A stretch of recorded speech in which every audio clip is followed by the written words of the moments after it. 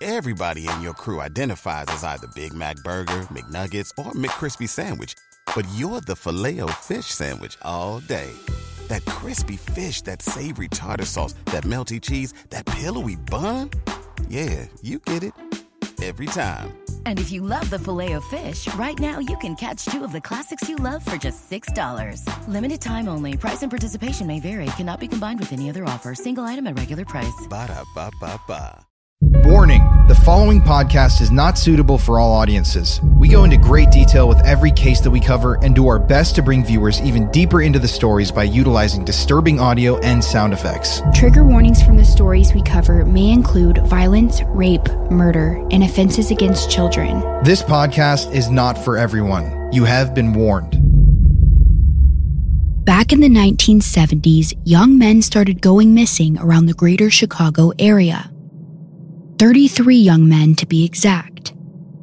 And I don't even know if calling them young men is the right word, because some of them were boys, no older than 14, and they had their entire lives ahead of them.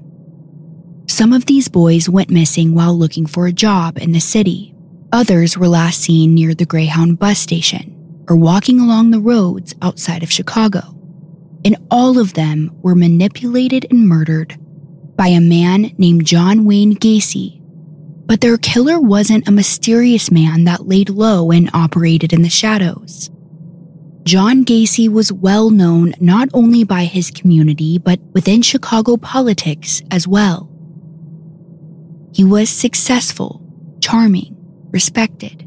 He even hosted neighborhood barbecues and dressed up as Pogo the Clown, where he would go to children's hospitals and make the kids smile. And everyone knew he was a little strange, but no one could have ever suspected that within the crawl space of his small Chicago home were the bodies of dozens of young men in all different stages of decomposition.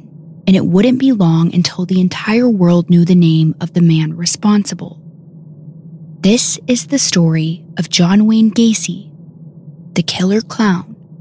And this episode is about his life and everything that led up to the horrible crimes he committed over 50 years ago.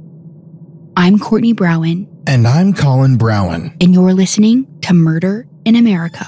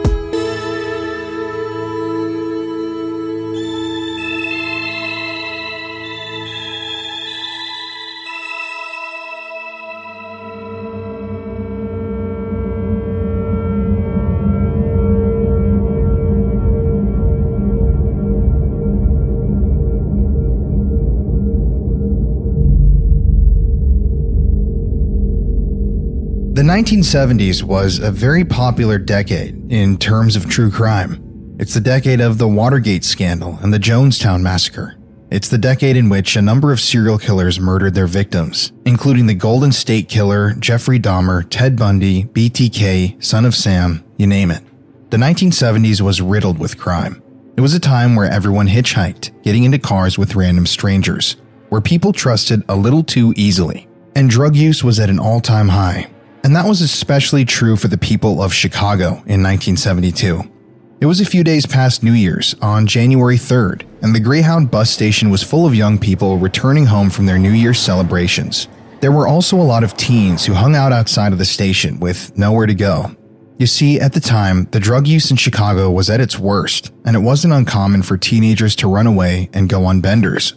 And many of these teens would find themselves at the Greyhound bus station, getting a ticket to wherever they could find a job or shelter. It was also a place where people would go if they had been rejected by their families. In the 1970s, being a part of the LGBTQ community wasn't as accepted as it is today, and many times when young men would come out to their families, they would get kicked out of the house with nowhere to go. So many of them came to the bus stations, hoping to create a new life somewhere else. And because of this, it was the perfect hunting ground for a 28-year-old Chicago man named John Wayne Gacy. Gacy was married with 2 children at the time, but women weren't really his preference. He was very attracted to young and vulnerable underage boys, typically ones that were slim and had light hair. And on this particular night, January 3rd, 1972, John drove around the station, keeping his eyes peeled for the perfect victim. And it wouldn't be long until he spotted him. It was a 15-year-old boy named Timothy McCoy who was on his way home from a Christmas vacation. It was about 1 a.m. at this point, and Tim had a 12-hour layover until his next bus ride. So he decided to step outside for some fresh air. And it wasn't long after when a friendly-looking man in a black vehicle pulled up beside him and rolled down his window. "Hey, you need a ride?" the man asks. Timothy tells him that he actually has to stay the night at the station because he has a bus to catch the following day. But the man in the car assures him that he can come stay at his place for the night and that he would bring him back to the station the following morning. Timothy thinks about it for a second and ultimately decides to take him up on the offer. After all, this guy seemed nice, and he was offering him a place to sleep for the night, which was better than having to sleep at the station during Chicago's cold winters. So Tim loaded his stuff into the back of the car and hopped in the passenger seat, having no idea that he was about to become the first victim of one of America's most notorious serial killers. Once Tim got into the car, John Wayne Gacy was excited. After all, his wife and kids were gone and he had the entire place to himself. So no one would ever have to know about what went on between him and this 16-year-old boy. Along the car ride, Gacy asks him a number of questions. What's your name? How old are you? Where are you from? And he learns that his name is Timothy McCoy and that he's 16 years old from Glenwood, Iowa. But after a few minutes of small talk, the questions become more intense. Like, how often do you have sex?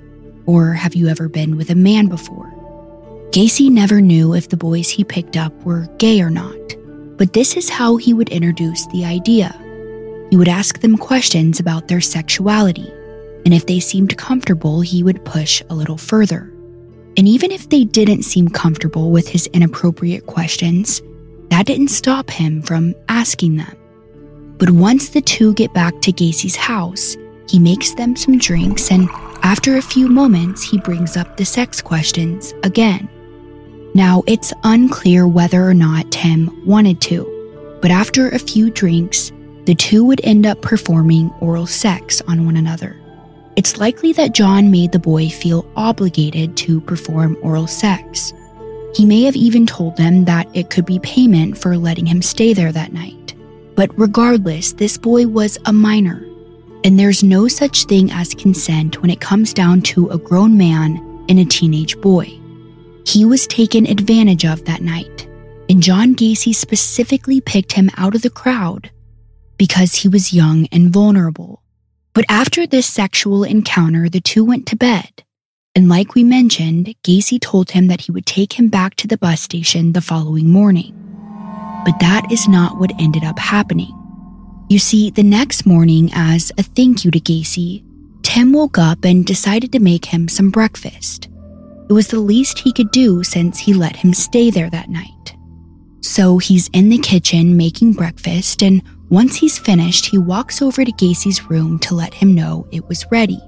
Gacy would later say that he woke up that morning to the sound of Tim coming into his room. But almost immediately after he opened his eyes, he saw Tim, the boy he invited over to his house, standing in the doorway with a butcher knife. He said that his immediate thought was that Tim wanted to kill him. So he went into attack mode. Gacy sprung from his bed and he grabbed for the knife that Tim was holding. The two then fought for the supposed weapon. Meanwhile, Tim probably had no idea what was happening, and Gacy never gave him the chance to explain himself. The two wrestled for the knife for what seemed like forever, and Gacy is a big guy, so it wasn't hard for him to get the knife in his hands. And once he had it, he turned it around and stabbed Tim 4 to 5 times in the chest. Gacy looks down at his hands that are now covered in blood, and the reality of the situation is settling in. He had just murdered his first victim, and the feeling he got from that murder was the best feeling he had ever felt. For the next 6 years, John Wayne Gacy would chase that feeling, murdering boys across Chicago and hiding them in the crawl space under his home. Timothy McCoy would be the first boy thrown like garbage into that dark, wet, cramped space. But he surely wouldn't be the last. But before we get into Gacy's other murder victims, let's talk about who John Wayne is and what led up to this first murder. John Wayne Gacy was born on St. Patrick's Day, March 17, 1942, at the Chicago Edgewater Hospital to parents John and Marion Gacy. Marion mostly worked as a stay-at-home mom for her 3 children. 2 years before John was born, they had their firstborn daughter named Joanne Gacy. And 2 years after John was born, they would have another daughter named Karen. So John Wayne Gacy was a middle child and the only boy of the siblings. Gacy's father, John Gacy Sr., worked as an auto repair mechanic. He was also a World War I veteran and a symbol of masculinity. You see, he didn't believe in mixing feminine and masculine roles within the household. Men were supposed to bring home the money, provide for the family, and be the disciplinarians, while the women were supposed to take care of the children, clean up the house, and always have a nice hot dinner prepared when he got home. And if Marion ever went against these rules, John Gacy Sr. would give her the beating of her lifetime. He was an angry man, and much of his anger was fueled by alcohol. But for Marion, one of the first memorable angry outbursts from her husband took place on a summer night in 1944. At the time, John Wayne Gacy was just 2 years old, and his mother had just come home from the hospital after giving birth to his younger sister. And for whatever reason, John Gacy Sr. was angry as they all sat down to have dinner that night. The children began to eat their food, and after a few moments of silence, John Gacy Sr. grabs his plate of food and throws it into his wife's face across the table. Food goes flying across the room, and broken shards of glass cover the kitchen floor. And for a moment, everyone's sort of in shock, trying to figure out what just happened. John Gacy Sr. then stands up, walks over to Marion, and begins hitting her in the face over and over again. Marion is defenseless against her abusive husband, and all she can do is sit there and take it. But after a few blows, she can feel that her nose is broken, and there's blood pouring out of it. At this point, all of the children are screaming, and Marion knows that she needs to run out of the house and get some help.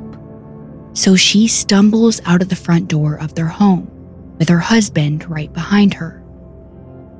Luckily, a neighbor would see Marion fall to the ground, and they yell out, "Don't hit her again, I'm calling the police!" John Gacy Sr. walks back into the house, and when he comes back outside, he's holding a gun. Then he just leaves, walking out into the darkness. Marion quickly runs back inside to see the kitchen in a mess, and her children in hysterics. They had just watched as their father broke their mother's nose at the dinner table. Law enforcement eventually comes to the house, and they advise Marion to take the kids and leave. Marion didn't have any money, so a neighbor ended up giving her $2 for a cab, and she and the kids left to go stay with her brother for a few days until John Gacy Sr. cooled down. Marion wanted to leave her husband after this incident. She even visited the domestic relations court to see what her options were, but they weren't looking good. Her husband would have to pay child support, and she would have to go get a job, and Marion wasn't ready for that. She was a stay-at-home mother with barely any work experience, and she had 3 children, one who was just weeks old. Marion wouldn't have the means to support them on her own. So, like many women in her time, she decided to go back to her husband. She and the kids returned back home a few days after the incident, and when they walked through the front door, everything looked exactly like it had when they left. There were still dishes all over the kitchen, blood from her broken nose covering the floor. That night's dinner was still on the kitchen table. now spoiled and rotten. But just like any good housewife, Marion quickly got to work cleaning. She picked up the broken glass on the floor, cleared the table, did the dishes, and then she prepared her husband's favorite meal, boiled meat and potatoes. When John Gacy Sr. got home from work that day, he sat down at the table, ate every last bit of his food, and then got up and went to his man cave without saying a single word to his wife and kids. There was no apology, no let's work on our marriage, nothing. They just went on with life as if it never happened. And unfortunately, this wouldn't be the only encounter that the Gacy family had with violence at the hand of John Gacy Sr. Like we mentioned, John Gacy Sr. had a lot of toxic masculinity. And when he and Marion found out they were pregnant with a boy, he was excited to raise a son, his only son. And he set his expectations pretty high. He wanted John Wayne Gacy to grow up and play sports or learn to work on cars, just like he did when he was younger. They even decided to name him after the manliest guy in Hollywood at the time, John Wayne. But it wouldn't be long until the Gacys discovered that their son was not the masculine man that they wanted him to be. Even as a child, John Wayne Gacy was a sickly boy who was a little on the chubbier side, and his father never missed an opportunity to tell him that he was a disappointment. One of Gacy's first memories was when he was about 4 years old. His dad was outside working on a car and he wanted John to watch so that maybe one day he could grow up and be a mechanic too. Now, John Gacy Sr. was a very particular man who had to have things go his way. And while he's out there working on the car, he has all of his tools perfectly aligned in the way he wanted them. And while he's under the vehicle, he yells out to 4-year-old Gacy, "Hand me the water pump." John quickly does what he's told, but again, he's 4, so when picking up the part, he accidentally rearranged the tools. Upon seeing this, John Gacy Sr. grabs him by the arm and angrily walks inside of their home. And there, on the wall hanging from a nail, was the razor strop. John and his sisters knew very well of this razor strop and were often at the end of it whenever their father was angry. Even over the smallest of things, John and his sisters would get a beating. And that is exactly what was about to happen to John for rearranging his dad's tools. John Gacy Sr. rips it off the wall and beats his 4-year-old son for his mistake. This was one of John Wayne Gacy's first memories, and he would spend the rest of his life trying to gain his father's approval, but he would always fall short. When John Gacy Sr. wasn't beating his wife and kids, he spent most of his time in the basement drinking. And this basement was like his man cave. Under no circumstances were his wife and kids allowed to go in there, and they couldn't even if they wanted to. It was all locked up, and he was the only person with the key. And no one really knew what John Gacy Sr. would do in the basement, but his kids would later recall hearing him talking in different voices while down there. And anytime he would leave the basement, he always came out drunk. John Wayne Gacy would later say it almost seemed like his father lived down there, barely ever coming out to spend time with his family. And this will come into play later on when John Wayne Gacy reaches adulthood, because as you'll see, he had a little man cave of his own. Except he would use his to sexually assault and murder young boys. And as we walk you through the life of John Wayne Gacy, you'll see that his father's parenting had a big impact on the person he would later become. John Gacy Sr. was a big disciplinarian, and he had very strict rules for their home. For one, when Marion would make dinner, no one was allowed to call for John Gacy Sr. to let him know it was time to eat. Each person had to wait, no matter how hungry they were, until he was ready to come upstairs for the meal. Only then could they eat. And it seemed like he was always in a bad mood, ready to blow up on everyone at the snap of a finger. The family felt like they were always walking on eggshells every time they tried to strike up a conversation with him.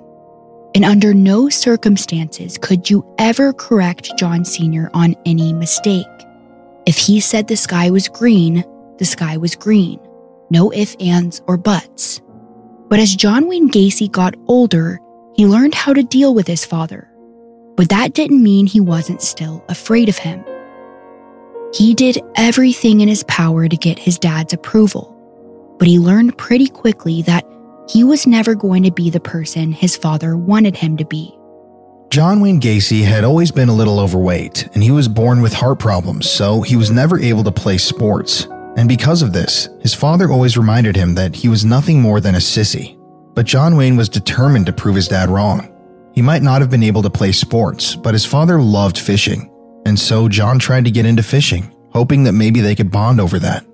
John Wayne was around 11 years old when his father took him on his first fishing trip, and he was excited about it at first. But when they took the boat out that first day, it was clear that John Gacy Sr. was not in a good mood.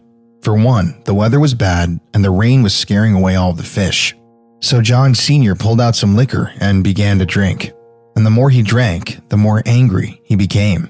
As the alcohol ran through his veins, he began to believe his son was to blame for the bad weather, and he starts yelling at him as if he had the power to change it. And it was here where Gacy realized he would never win with his dad. Even if the weather was nice, his dad would have blamed him for something that went wrong, and these feelings of inadequacies would follow him throughout his life. And according to Tim Cahill in his book Buried Dreams, John Wayne Gacy would later say, "So I was a disappointment to my dad because I was weak and he was strong. He hated the weak person, even in emotions. We'd go to funerals for someone in the family and he'd never get tears in his eyes. At a party, he'd never laugh. A strong, somber individual. Emotion was a weakness. Physical illness, even when it couldn't be helped, was a weakness." As you can imagine, John Sr. was also very homophobic. Gacy's mom once acknowledged that her husband told her if he ever found out their son was gay, he would have killed him. John Sr. was already disgusted by the fact that his son wasn't as masculine as he would have liked. Instead of running around and playing sports with other boys his age, John Wayne preferred to help his mom out in the garden. And afterwards, his father would always call him a sissy. And the name-calling got even worse when John was 7 years old. It was 1949, and one day John and Marion were getting ready to go somewhere. And Marion couldn't find any of her underwear. She looked all over, even asking the kids where they were, but no one knew. And it wasn't until she looked under the front porch when she finally found them. You see, there was this sandbox under there that John Sr. had specifically built for his son, so they knew that John Wayne was the culprit. When confronted, John Wayne was mortified, and he told his parents that the only reason he took them was because he liked the feel of the fabric. And as you can imagine, John Gacy Sr. was furious. What was his son doing with women's clothing? And it wouldn't be long until he comes around the corner with his razor strop, ready to give his son a beating. He also forced John to put on the underwear in front of everyone, which was humiliating. John Sr. figured that in doing this and beating him, it would teach him what he should like and what he shouldn't like. But that's not really how it works. And this wouldn't be the first time John Wayne would get caught with his mother's underwear. The next time they found him was when he was about 13 years old. His little sister Karen was making John's bed when she found them under the covers. And again, John Sr. was furious, calling his son all of the homophobic names you can think of. Now, something else that is pretty relevant from John's childhood were the multiple instances of molestation. The first one happened when he was just 5 years old. On that day, he and his mother went over to a family friend's house, and while he was there, their 15-year-old daughter brought John up into her bedroom. She then pulled his pants down and began touching him. And both her mother and Marion actually walked into the bedroom while it was happening, and John watched as the girl's mom walked over and slapped her across the face. The second time John was molested was, again, by a female neighbor. This girl was Norwegian, and according to John, she was intellectually disabled. In this instance, the girl took John out to the prairie, where the grass was tall and no one could see them, and it was there where she began touching him. Now, John would later go home and tell his mom, and he said that afterwards there was some commotion in the house, Ma and the old man yelling and angry about something. In another instance, John was about 7 years old when he and two of his neighbors, a boy and a girl, all got naked together. Then afterwards, he and the boy started touching the girl. and he got a big beating for that one. And I want to take a second to note that all of these things that are happening in John's childhood most likely had a part in the person he would later become. And we aren't saying that you should feel badly for John Wayne Gacy in any way, because what he would go on to do is horrific, but it's clear that he didn't have the best upbringing.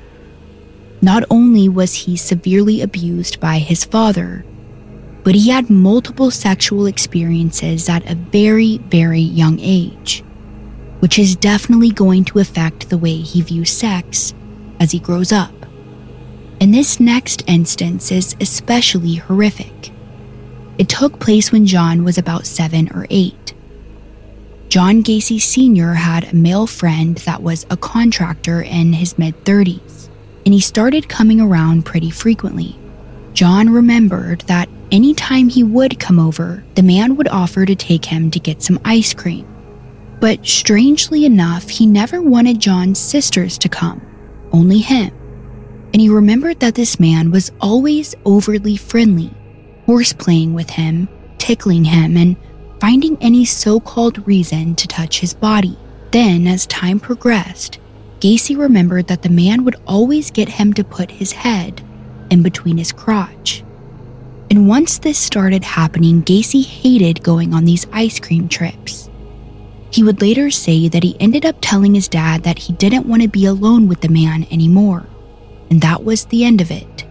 John Sr. never asked why, and he probably didn't want to know the answer. And like we mentioned earlier, John Wayne Gacy had a lot of health problems growing up. Apparently, when he was born, the doctors had to remove his bowels for some reason, and according to Gacy, it almost killed him. He was also allegedly born with an enlarged bottleneck heart condition, so he was never able to do strenuous activities. In fact, his condition got so bad that John would frequently just pass out of nowhere. But instead of feeling bad for his son or wanting to help him, John Sr. just thought he was faking it, lying about his illnesses. John was about 8 years old when it started happening, and at the time, he was attending a Catholic school. He never seemed to do very well in school though. Shortly after, he and his parents would move, and they transferred John to a public school, but he didn't do that well there either. He kept randomly passing out, sometimes for 30 minutes at a time, and no one seemed to know what was wrong with him. Because of this, he had to miss a lot of school. John would later say that between the ages of 14 to 18, he had spent over a year in the hospital trying to figure out what was wrong with him. At one point, when John was about 15, he started telling his parents about an excruciating pain in his stomach. They brought him to the doctor, but they weren't able to figure out what was wrong with him. And to John Sr., this just supported his belief that his son was lying. But the very next day, John Wayne was in so much pain that his mother took him to the doctor again. And this time when they looked, they saw that Gacy's appendix had ruptured. Then, when Gacy was 16, he had what looked like a heart attack. His friends thought he was dying. When his mom arrived, she found a priest giving her son his last rites. The paramedics eventually arrived and brought Gacy to the hospital in an ambulance, and he ended up staying there for 3 weeks. However, the cause for the pseudo-heart attack could not be found, so his dad signed him out of the hospital. They ended up concluding that he may have had a form of epilepsy, and it wasn't long after he got home from the hospital when he started passing out and having more epileptic seizures. One was so bad that the doctors came to his house, put him in a straitjacket, and took him to the hospital. This time, Gacy was in the hospital for a month. The doctors were at a loss as they tried to determine what happened. They even asked Marion to take her son back to the Cook County Hospital for a psychiatric evaluation. When Gacy found out he may have to go to a mental ward, he begged his mom, "Please, I'll be good. I don't want to go. Don't make me go there." But the problem is, no one can control when seizures occur. Gacy wasn't making the illness up, but his father was more sure than ever that his son was lying to get attention. John Wayne Gacy had another seizure a little later when he was bowling with friends at Fireside Lanes in Chicago. During the seizure, he kicked one of his friends in the neck and broke another friend's glasses. So it's clear that he wasn't faking it. First responders eventually arrive, strap Gacy to a stretcher, and take him to the hospital. But still, no one was able to find the cause. And interestingly enough, years later when Gacy was evaluated, medical officials could not find any trace of heart disease. Now, the seizures and passing out would continue for years, but John Sr. never believed his son no matter how often it happened, and he continued to be violent with his family. It seemed like the older Gacy got, the more he and his dad fought. John tried to please his father any chance he could. He would even offer to do things around the house so his dad didn't have to. One time, John remembered that his dad said that the window trims needed a fresh paint. So John took the initiative and started to paint them for his dad. But instead of being grateful or proud of him, John Gacy Sr. just criticized his work and repeatedly called him dumb and stupid, which were two words he often used to describe his son.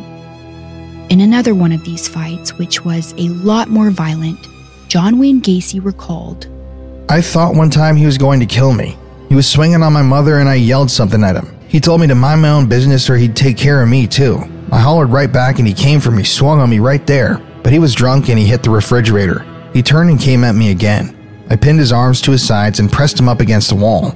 I couldn't hit him. I just couldn't hit him. But if I let him go, he'd swing on me again. So we struggled like that. And I must have held him with his arms pinned for 10 minutes. I can still picture that. My dad's face looking right at me, the glare in his eyes. Through his eyes, I thought he was going to kill me. And I was crying and upset, thinking he can't kill you, he loves you. And it was such a mixed up feeling."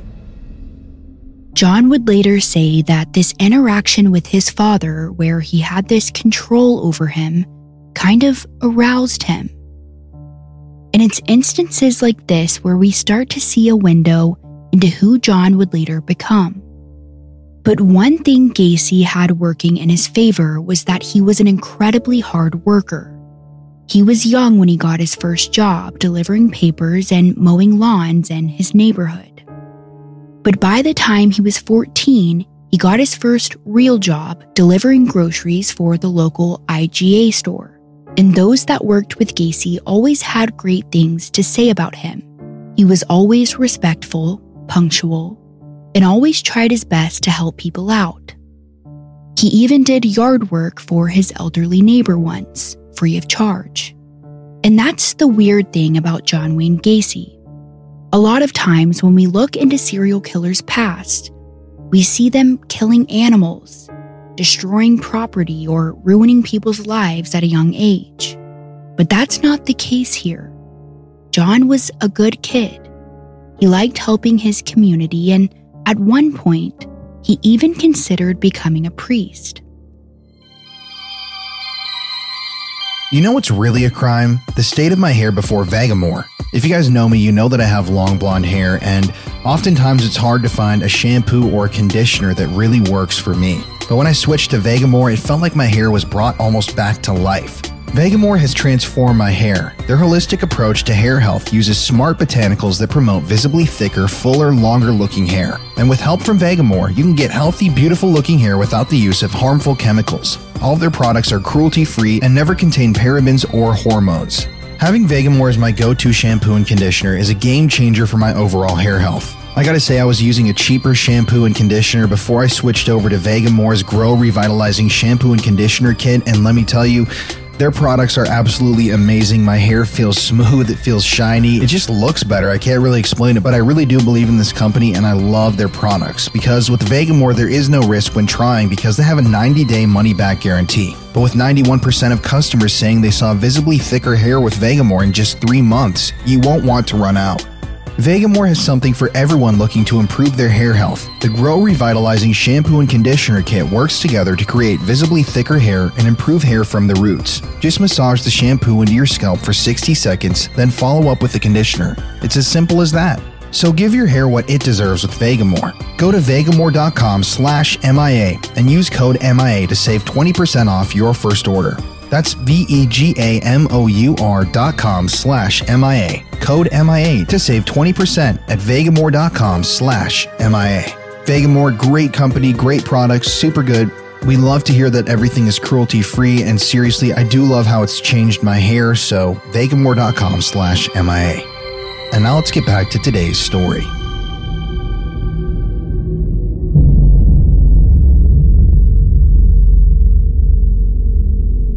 His brief religious stint started when he bowled with the St. John Bachman's Parish Holy Name Society. His mom, Marion, bowled with them too. He had fun with them and he always enjoyed the company. And soon enough, John became a member of the Holy Name Society, but there weren't any other members his age, and he felt like there was a big disconnect between the church and the younger generation. So he decided to create a young adults organization at the church called the Chiro Club, which was geared towards 18 to 22-year-olds. And he was heavily invested in this club. He even organized a military-style winter dance called the Snowtillion. Gacy loved to be deeply involved in his community, a characteristic that would follow him throughout his life. He assisted in building carnival booths. He even joined the parish building committee. When he discovered the church building needed repainting, he nominated himself so that they wouldn't have to pay for professional painters. It was also said that Gacy was constantly going into church to confess his sins, which was strange because most guys his age would just wait, count up all of their sins, and then come in every once in a while. But not Gacy. He did it often. He loved the clean feeling it gave him, going in and getting a fresh start in the eyes of the Lord. Several times the priest who was in the confessional would recognize Gacy's voice and start small talk saying, "Hey Gacy, how's your club going? Is your mom doing okay?" The clergy was impressed with him. He had a compassionate, pure heart. One Sunday night, when Gacy was playing cards in the rectory with the parish priests, someone suggested, "John, have you ever thought of becoming a priest yourself? You would be great at it. Besides, it's almost like you live here already." And John actually considered it for a while. He loved the idea that people would have to refer to him as Father Gacy. They would have to come to him if they needed advice. And knowing what we know now of Gacy and his sexual preferences, he probably would have fit in really well as a Catholic priest. But I digress. Now, Gacy recognized that most men his age weren't interested in becoming a priest, and it was mostly because of the whole chastity part. But that wasn't a big issue for John. He would later say, "I was dating broads and getting laid, but there wasn't anything serious. And why would you want to get married? Why take on the burden of having some stupid broad around you day and night?" What a gentleman. Gacy also said that because he was so sickly, he didn't really have a big sex drive. But this is most likely contributed to the fact that Gacy didn't like women. So obviously he wasn't super upset that he wouldn't be able to have sex with them. And this became very clear one night when he was about 18 years old. He had met a girl that he thought was pretty, and she seemed to be interested in him as well. And one night they were alone in his car and she came on to him. Before he knew it, they were making out. It was clear to Gacy that the girl wanted to have sex. She even started removing all of her clothes. But just when things started to progress, Gacy said he became repulsed by the idea of having sex with her. So much so that he actually passed out in the car.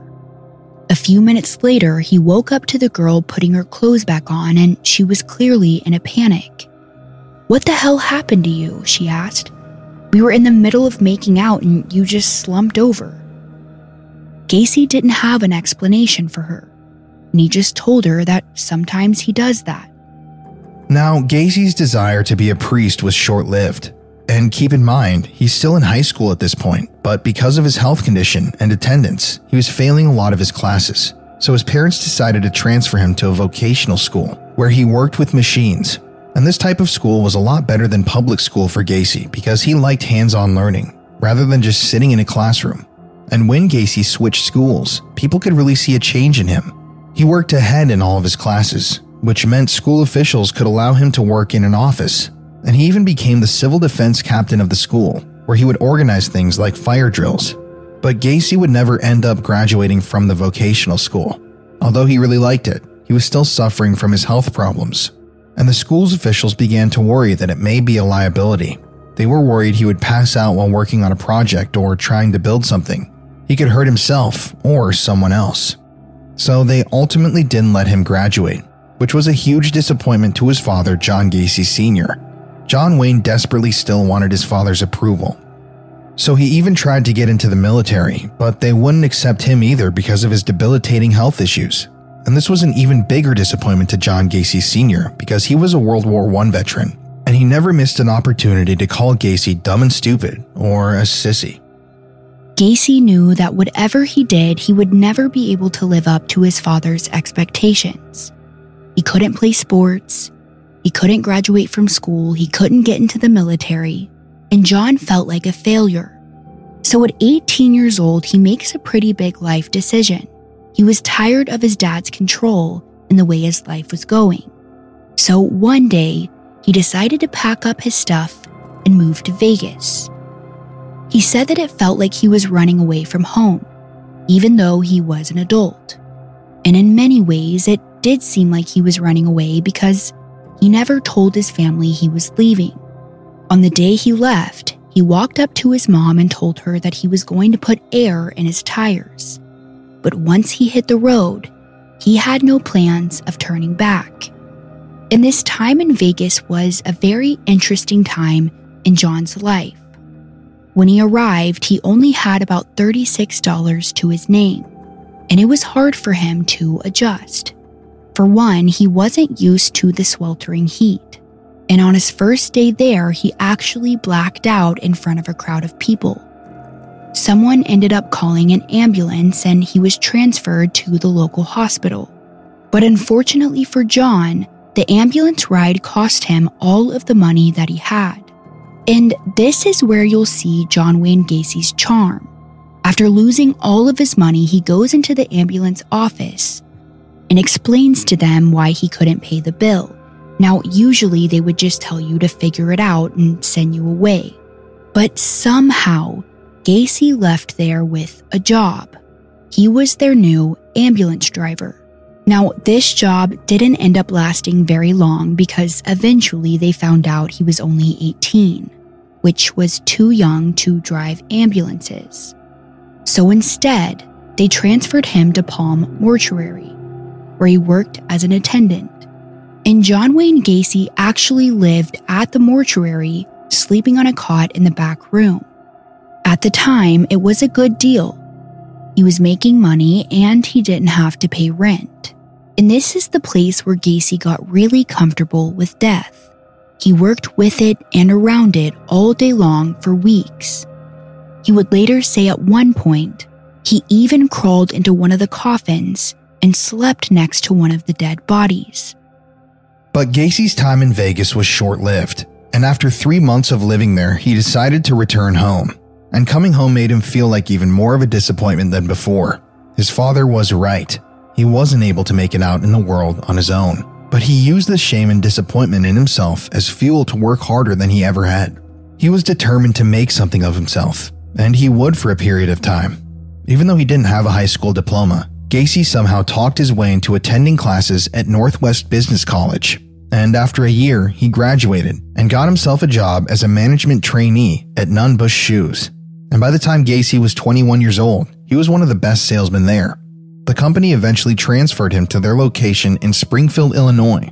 And while he worked there, he lived with his aunt and uncle. During this time, Gacy was working on bettering himself, making money, and climbing up the ladder of success. And after a while, he even found himself a love interest.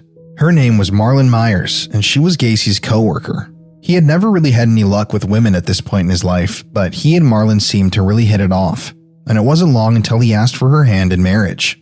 The only issue was that Gacy couldn't deny the fact that he was still interested in men. And he was about 22 years old when he finally admitted to himself that he may be bisexual. He came to this conclusion after meeting a man named Richard Stewart. One night, Richard and Gacy were out drinking at a bar, and their goal was to pick up women, even though Gacy was engaged to Marlon. But after drinking for hours and hours, the men weren't having any luck. Girls didn't seem to find Gacy attractive. He would later say that some even referred to him as a sack of potatoes. So with no luck, the men just kept drinking. And at one point, Richard turns to him and says, "You know what would really help you get laid? If you were bisexual. When you're straight, you only have half the population to work with. When you're bisexual, you have twice the chance of getting laid because everyone's fair game. Gacy thought for a second about having sex with a man, and he wasn't opposed to it. Later that night, him and Richard went home together, and Gacy said the next thing he remembered was that he woke up and Richard was performing oral sex on him, and he liked it.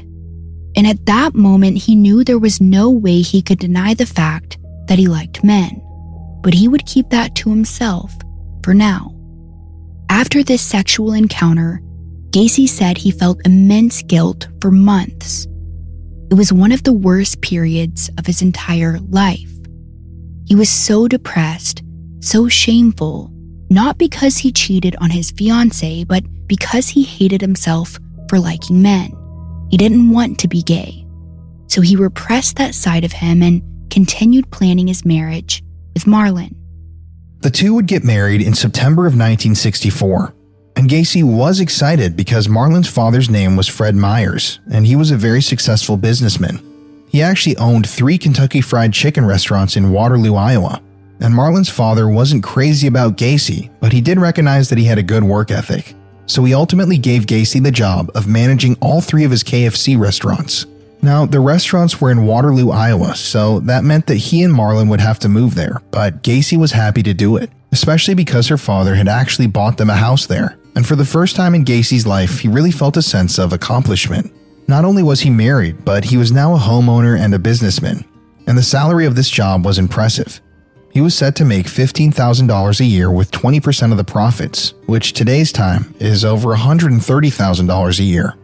And even further, shortly before he took the job, he and Marlon found out that they were pregnant with their first child. Gacy was slowly becoming the man that his father always wanted him to be, even if it was all a facade. It was also around this time when Gacy started getting involved with a group called the Jaycees, which is a leadership organization for men ages 18 to 35. And the group basically just helps out in their community and does charity work.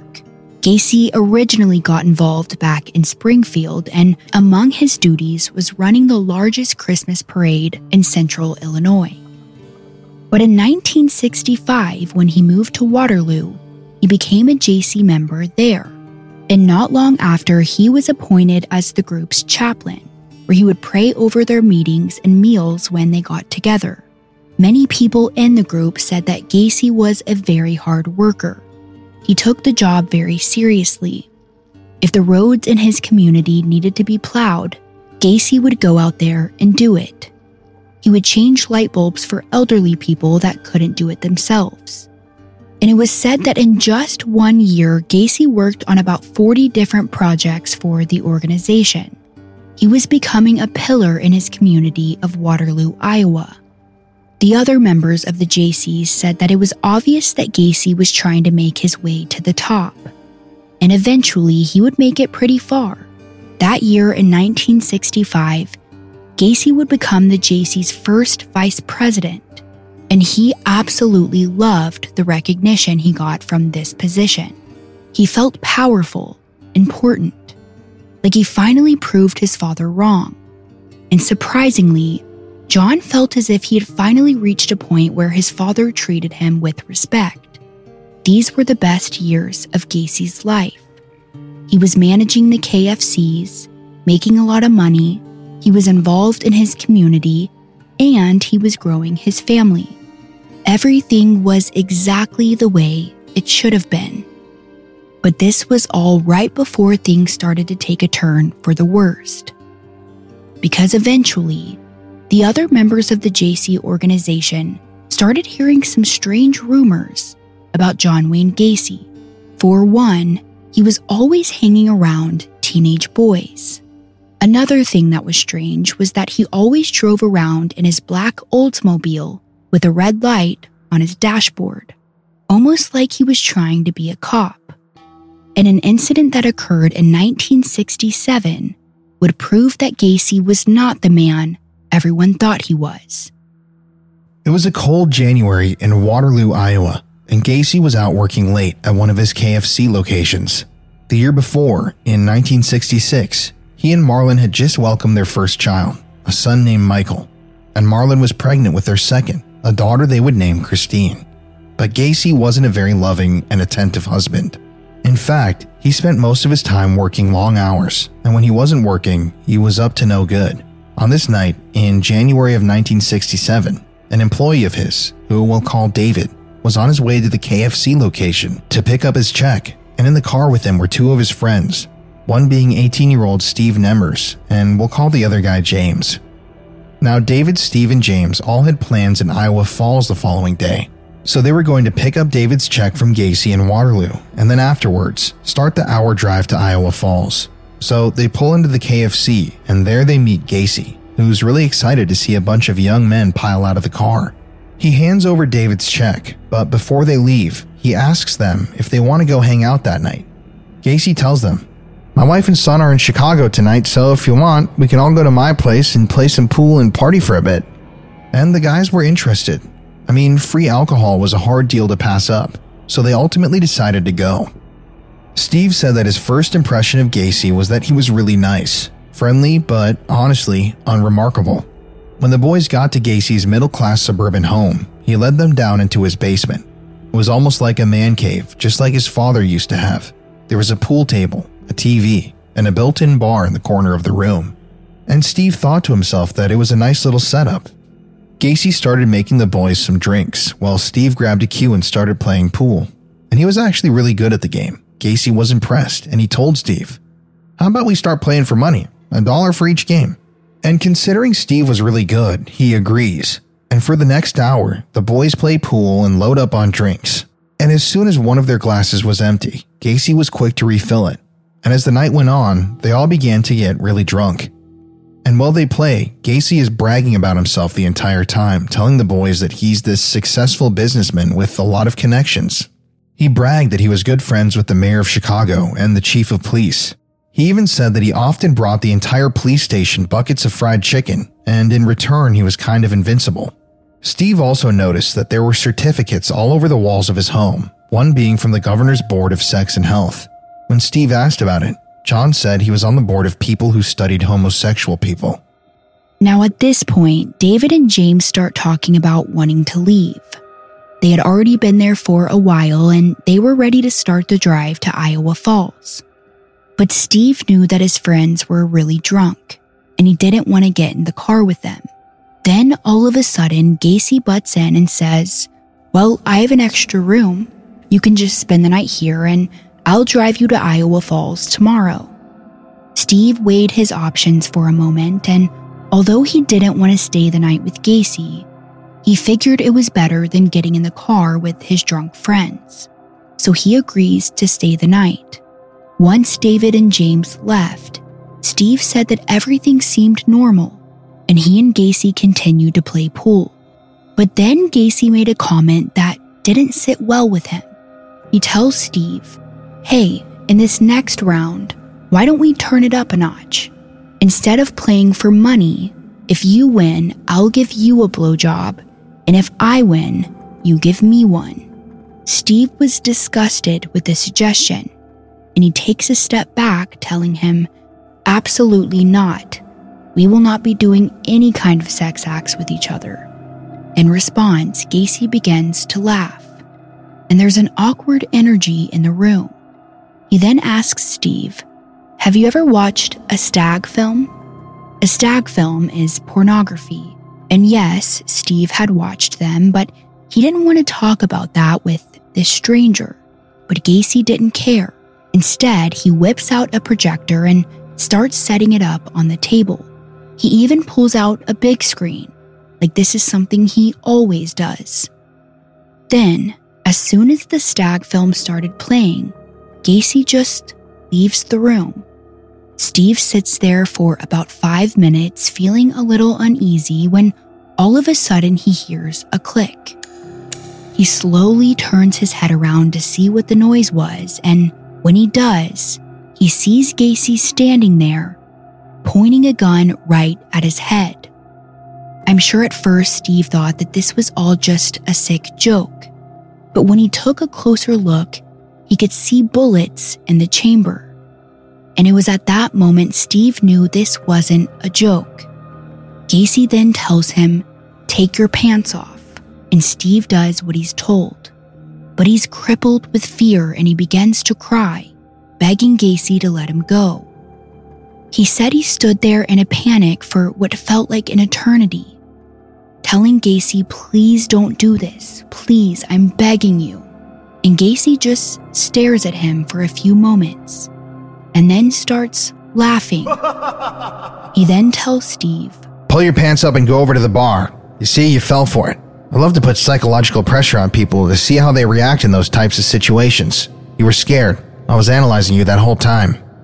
Steve was still weirded out, but he felt a huge rush of relief knowing that this guy wasn't a predator. He just had a weird sense of humor, that's all. Afterwards, Gacy directs him to the room that he would be sleeping in that night, and he tells them that they can leave first thing in the morning for Iowa Falls. Once Steve is in the room by himself, he gets into bed and he tries to fall asleep, but something was keeping him up. He tossed and turned for what felt like hours, but just when he was about to fall asleep, he felt a hand caress his thigh. Steve quickly opened his eyes, and there on the bed was John Gacy, with the light of the moon illuminating his face. And he was just sitting there, touching his leg and watching him while he slept.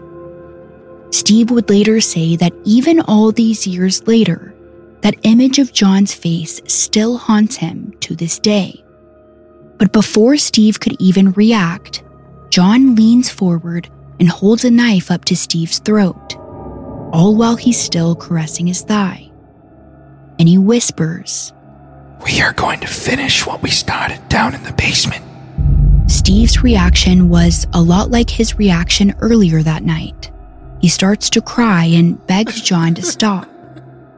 And once again, John starts laughing, and he tells Steve, "I'm just frustrated with myself that I wasn't able to break you earlier. I thought that psychological experiment in the basement surely would have gotten you.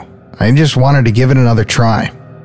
But Steve knew this was no psychological experiment, and that something was seriously wrong with this guy. As soon as Gacy leaves the room, Steve puts on all of his clothes and he decided that the remainder of the night, he was going to stay awake. He didn't trust falling asleep under John Wayne Gacy's roof. He thought about leaving, but he had no way of getting home. So he just sat there all night long, going over every strange thing that had happened. The next morning, as soon as he saw the sun rise through the horizon, he walked over to Gacy's room, banged on his door, and demanded that he drive him home like he promised. Steve said that along the drive there was obvious tension in the car, and Gacy eventually breaks the silence by saying, "Look, I know you're upset with me, but I want to make it very clear that if I find out you told anyone about last night, I will come for you. I'm so well connected, all I have to do is pick up my phone and make one call, and someone can be at your house tomorrow to kill you. You understand that?" Steve heard him loud and clear, and as soon as he was dropped off, he went home and tried to put the entire situation behind him. The threat alone was enough to keep Steve quiet, but he was also embarrassed and ashamed of what happened. He would later say in the Netflix documentary called Conversations with a Killer, the John Wayne Gacy tapes, "I was a young 18-year-old kid, and I have a grown man making me pull my pants down, and a grown man putting a knife to my throat and rubbing my thigh. That's not something a young boy wants to talk about." It's unclear whether or not this encounter with Steve was Gacy's first attempt at sexually assaulting someone, but it surely wouldn't be his last. And the threat that Gacy made to Steve was partly true. He was very well connected, and because of these connections, he didn't ever think he would get in any trouble. But that's where he's wrong. John Wayne Gacy would end up getting caught, all from an incident that occurred in the summer of 1967. At this point, Gacy was 26 years old and still an active member in the Waterloo JC organization, and he had big plans to keep climbing up the social ladder. In fact, he would later say, "I was thinking of running for alderman. After that, I wanted to go for mayor, and if that worked, I was going to run for the state senate. I didn't see any limits." And there were a lot of JC members with this same mindset. One man, named Don Voorhees Sr., would even go on to be a part of Iowa's state legislature. And his campaign manager was John Wayne Gacy himself. Both Don and Gacy were hard workers and they had a vision, so they seemed to make a pretty good team. And while spending all of that time together, Gacy couldn't help but notice that Don's son, Don Voorhees Jr., was exactly his type. Don Jr. was young, just 15 years old, slim, with light-colored hair, a lot like Steve Nembers, who had luckily escaped John Wayne Gacy. And Gacy never planned to hang out with his co-worker's son, but one day, in August of 1967, he saw Don Jr. hitchhiking on the side of the road while he was on his way to work one day. So Gacy pulls up beside him and asks if he needs a ride, and he did, so he hopped in his car. Don Jr. told Gacy that he was just at his girlfriend's house and the walk home would have taken forever, so he appreciated the ride. And Gacy couldn't help but think about how he wanted to bring Don home. After all, his wife and kids were out of town, so they'd have the house to themselves. So he starts talking about sex. "Have you had sex with your girlfriend yet?" he asks. And after talking about that for a minute, Gacy claims that Don starts talking about stag films. Apparently, the JCs were known to all watch porn in a big group together, and Don Jr. was well aware of it, telling him, "My dad said you guys have stag parties." Gacy chuckles and says, "Yeah, we do. I actually have a bunch of stag films at my house if you want to come over and watch them." The two then drive over to Gacy's house, and he sets up a stag film for Don down in the basement. And obviously watching these types of videos is going to get the 15-year-old aroused, and Gacy uses this to his advantage. It's unclear exactly how the conversation went about, but Gacy starts asking Don if he had ever been with a man. Then one thing led to another, and the two ended up performing oral sex on each other. Gacy claims that it was consensual, but again, there's no such thing as consent when it comes to a grown man and a 15-year-old boy.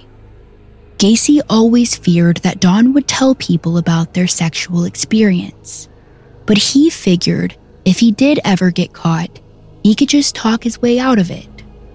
After all, it would be his word against a 15-year-old's. But he was still paranoid that it would eventually come back to haunt him. And it did. In March of 1968, Don Voorhees Jr. would tell his father about what happened. And Don Sr. went straight to the police.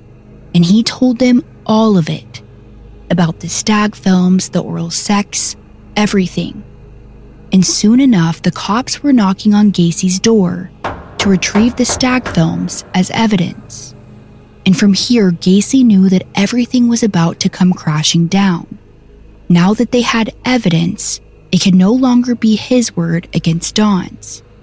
And he was so scared about John Jr. testifying against him, Gacy eventually involves another young man named Russell Schroeder. Now, their encounter wasn't sexual, just criminal. Russell was 18 years old, and he had been an employee at Gacy's KFC for the last 2 years. And one night, Gacy asks Russell if he would join him on a joyride around town. But this was no joyride. Instead, the two would end up breaking into local businesses around Waterloo using an iron bar that Gacy kept in his car. Once the two broke inside of these businesses, they would steal money from the Coke machines or grab anything of value that was lying around. Russell said that he had never stolen anything in his entire life, but his boss was telling him to, so he did. The two would end up driving around for about 6 hours, listening to the police scanners, breaking into buildings, and stealing hubcaps off of people's cars. And this is an interesting story because it's not like Gacy needed the money. It was almost as if he just liked the idea that the two of them got to keep a little secret. It was also along this ride where Gacy brought up Don Voorhees Jr., and he told Russell that he wanted him to beat him up, intimidate him so he wouldn't testify against him. Gacy even offered to pay off Russell's car loan if he would do it. So Russell agrees. A few days later, Russell shows up at Don Jr.'s school, and he leads him out into the woods with the promise of alcohol. But once they get out there, Russell sprays him in the face with pepper spray and starts beating him up, all while screaming, "Don't testify against John Gacy." Not long after, the police show up at Russell's doorstep with some questions. They knew that Gacy had put him up to it. And this story is important because, as you'll see in part 2 of this episode, Gacy loved to use young boys to do his dirty work for him. But this intimidation tactic that Gacy tried to use against Don didn't work. And on May 10th, 1967, the police came knocking on John Wayne Gacy's door with a warrant for his arrest for sodomy. Now a word from our sponsor, BetterHelp. Oftentimes when I'm stuck with a problem in my life, I really get focused on the problem instead of looking for a solution. And something that I've learned recently is that if you change your mindset, you can work through problems and find these solutions so much easier. Because it can be tough to train your brain to stay in problem-solving mode when faced with a challenge in life. But when you learn how to find your own solutions, there's truly no better feeling. And a therapist can help you become a better problem solver, making it easier to accomplish your goals, no matter how big or how small. And that's why I love BetterHelp, because the therapy that you can receive with BetterHelp is easy to access and it's really high quality therapy. I love therapy. I've been in therapy for like a year or 2 years now. I absolutely love my time there because I actually just talked about this on my YouTube channel. It's helped me learn all these coping mechanisms to control the stress in my life, because with the career that Courtney and I have, it's oftentimes really, really stressful. It's overwhelming. But ever since starting therapy, my confidence has been up, my stress levels have been down, I've been healing through some of my emotions, and honestly, my anxiety, I'm not going to say it's cured because it never is, but it's definitely helped with my anxiety.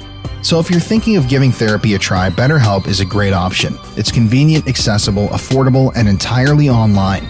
With BetterHelp, you can get matched with a therapist after filling out a brief survey, and you can switch therapists at any time. So when you want to become a better problem solver, therapy can get you there. Visit BetterHelp.com/MIA today to get 10% off your first month of therapy with BetterHelp. That's BetterHelp.com/MIA for 10% off your first month of therapy.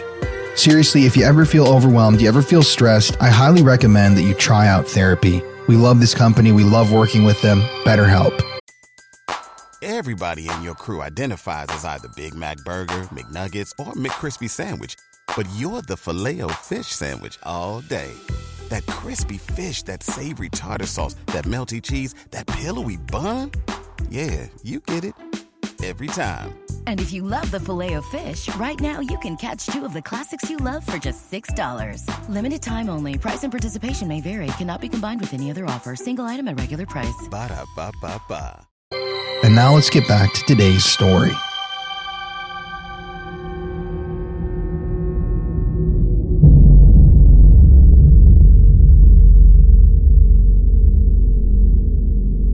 It didn't take long for word to spread about Gacy's arrest, and everyone was completely shocked. Gacy was a respected member of their community. He was friends with all of the influential people in Waterloo. And sure, everyone knew him to be a little weird, but a sodomy charge on a minor? This was big news. And it wouldn't be long until other young men came forward about their experiences with John Wayne Gacy. Some claim that he got them really drunk and made them play Russian roulette with his revolver.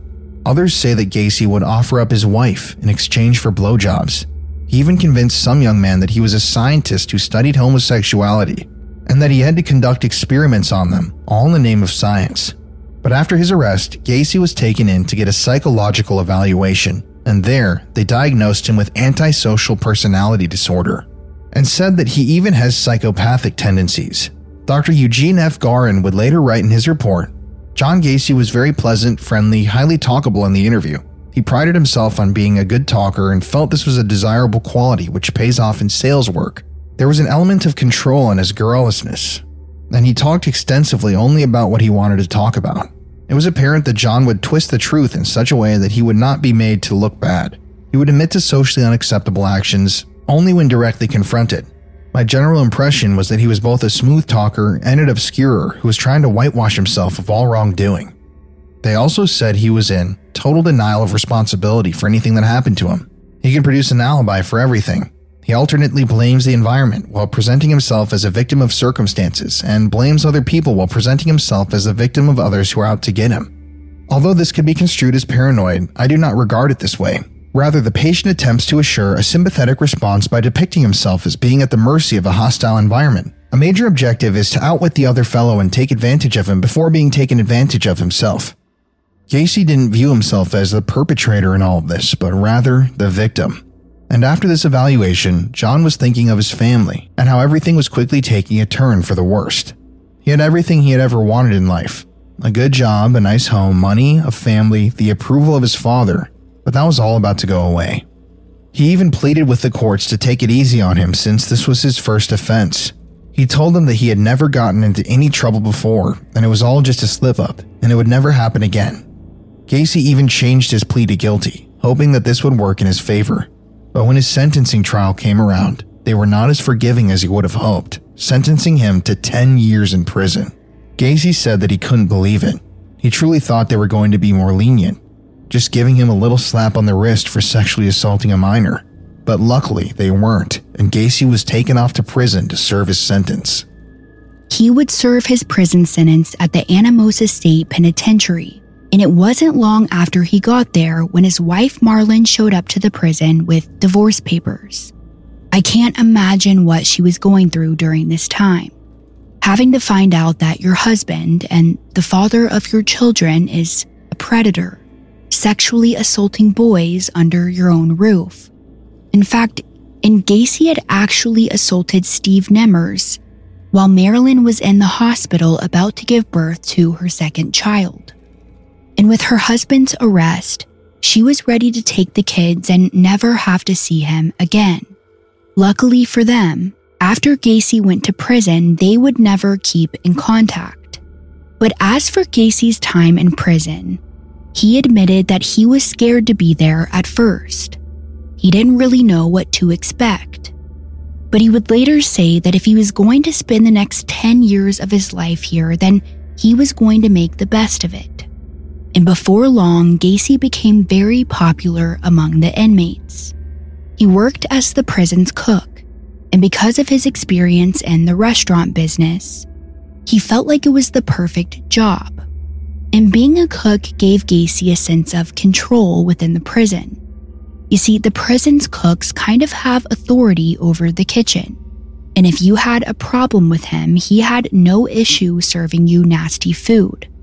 Or you might see little brown specks in your mashed potatoes. That wasn't pepper, but mouse poop.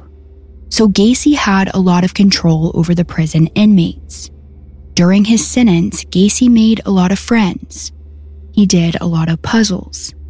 And he was even given the title Man of the Year at the men's reformatory because while he was there, he built a mini golf course outside for the inmates. One interesting story from Gacy's time in prison was when he saw two inmates performing sex acts on one another. As you may know, this is pretty common in prisons, but for some reason, seeing this made Gacy angry. So much so that he walked over and started kicking one of the guys in the face over and over again, breaking his jaw. Something about it triggered him, like he was angry with homosexuality. After all, in his mind, that was kind of the reason why he was in prison in the first place, because he couldn't control his homosexual urges. But from what we could find, it seems like this was Gacy's only violent interaction while being locked up. And something you'll notice is that Gacy was very much the same person inside of the prison walls as he was outside. He was still a natural leader, coming up with ideas and organizing events any chance that he could. On Christmas, Gacy was even in charge of organizing a Toys for Tots event. But it definitely wasn't a Christmas worth celebrating, because on that Christmas day, Gacy found out that his father had passed away, and this was devastating for him. He had spent his entire life trying to please his father, and shortly before his arrest, he felt like they were on a good path.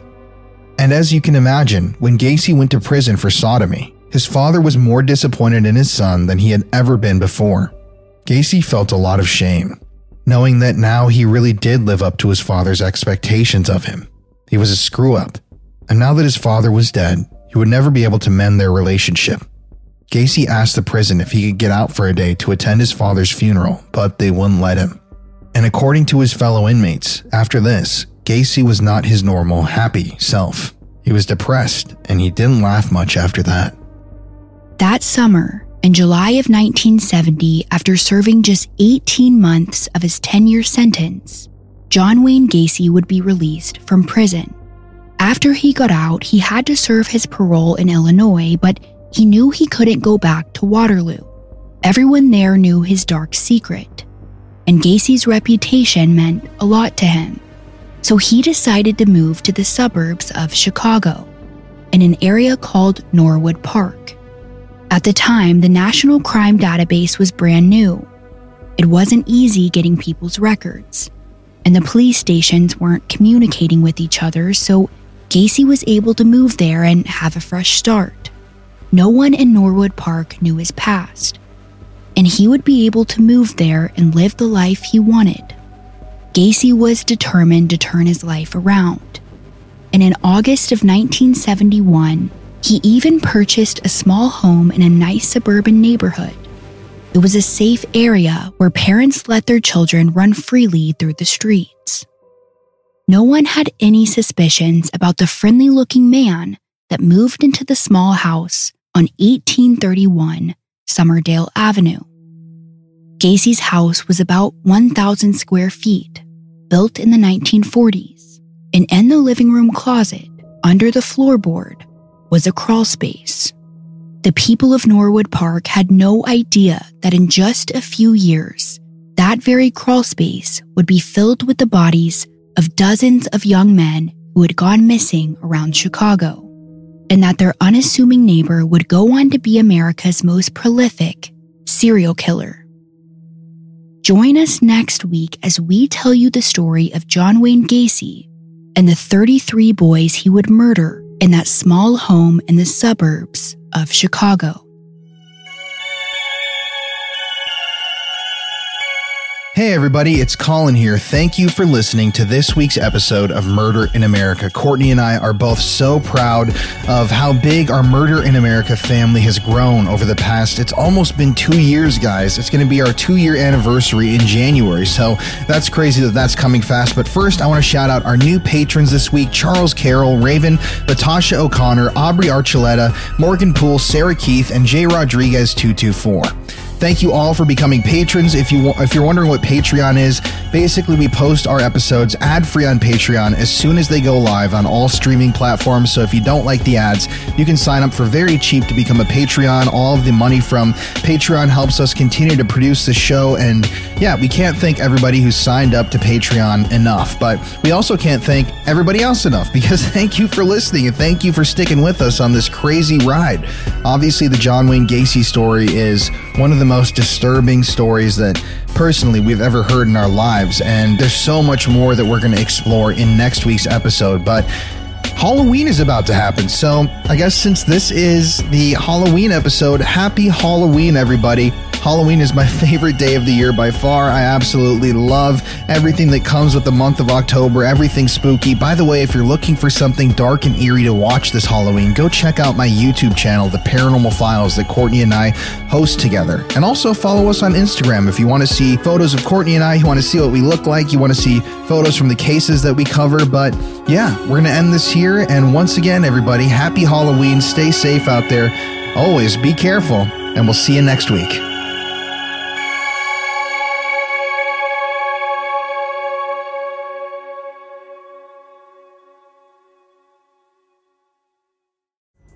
Pulling up to Mickey D's just for drinks?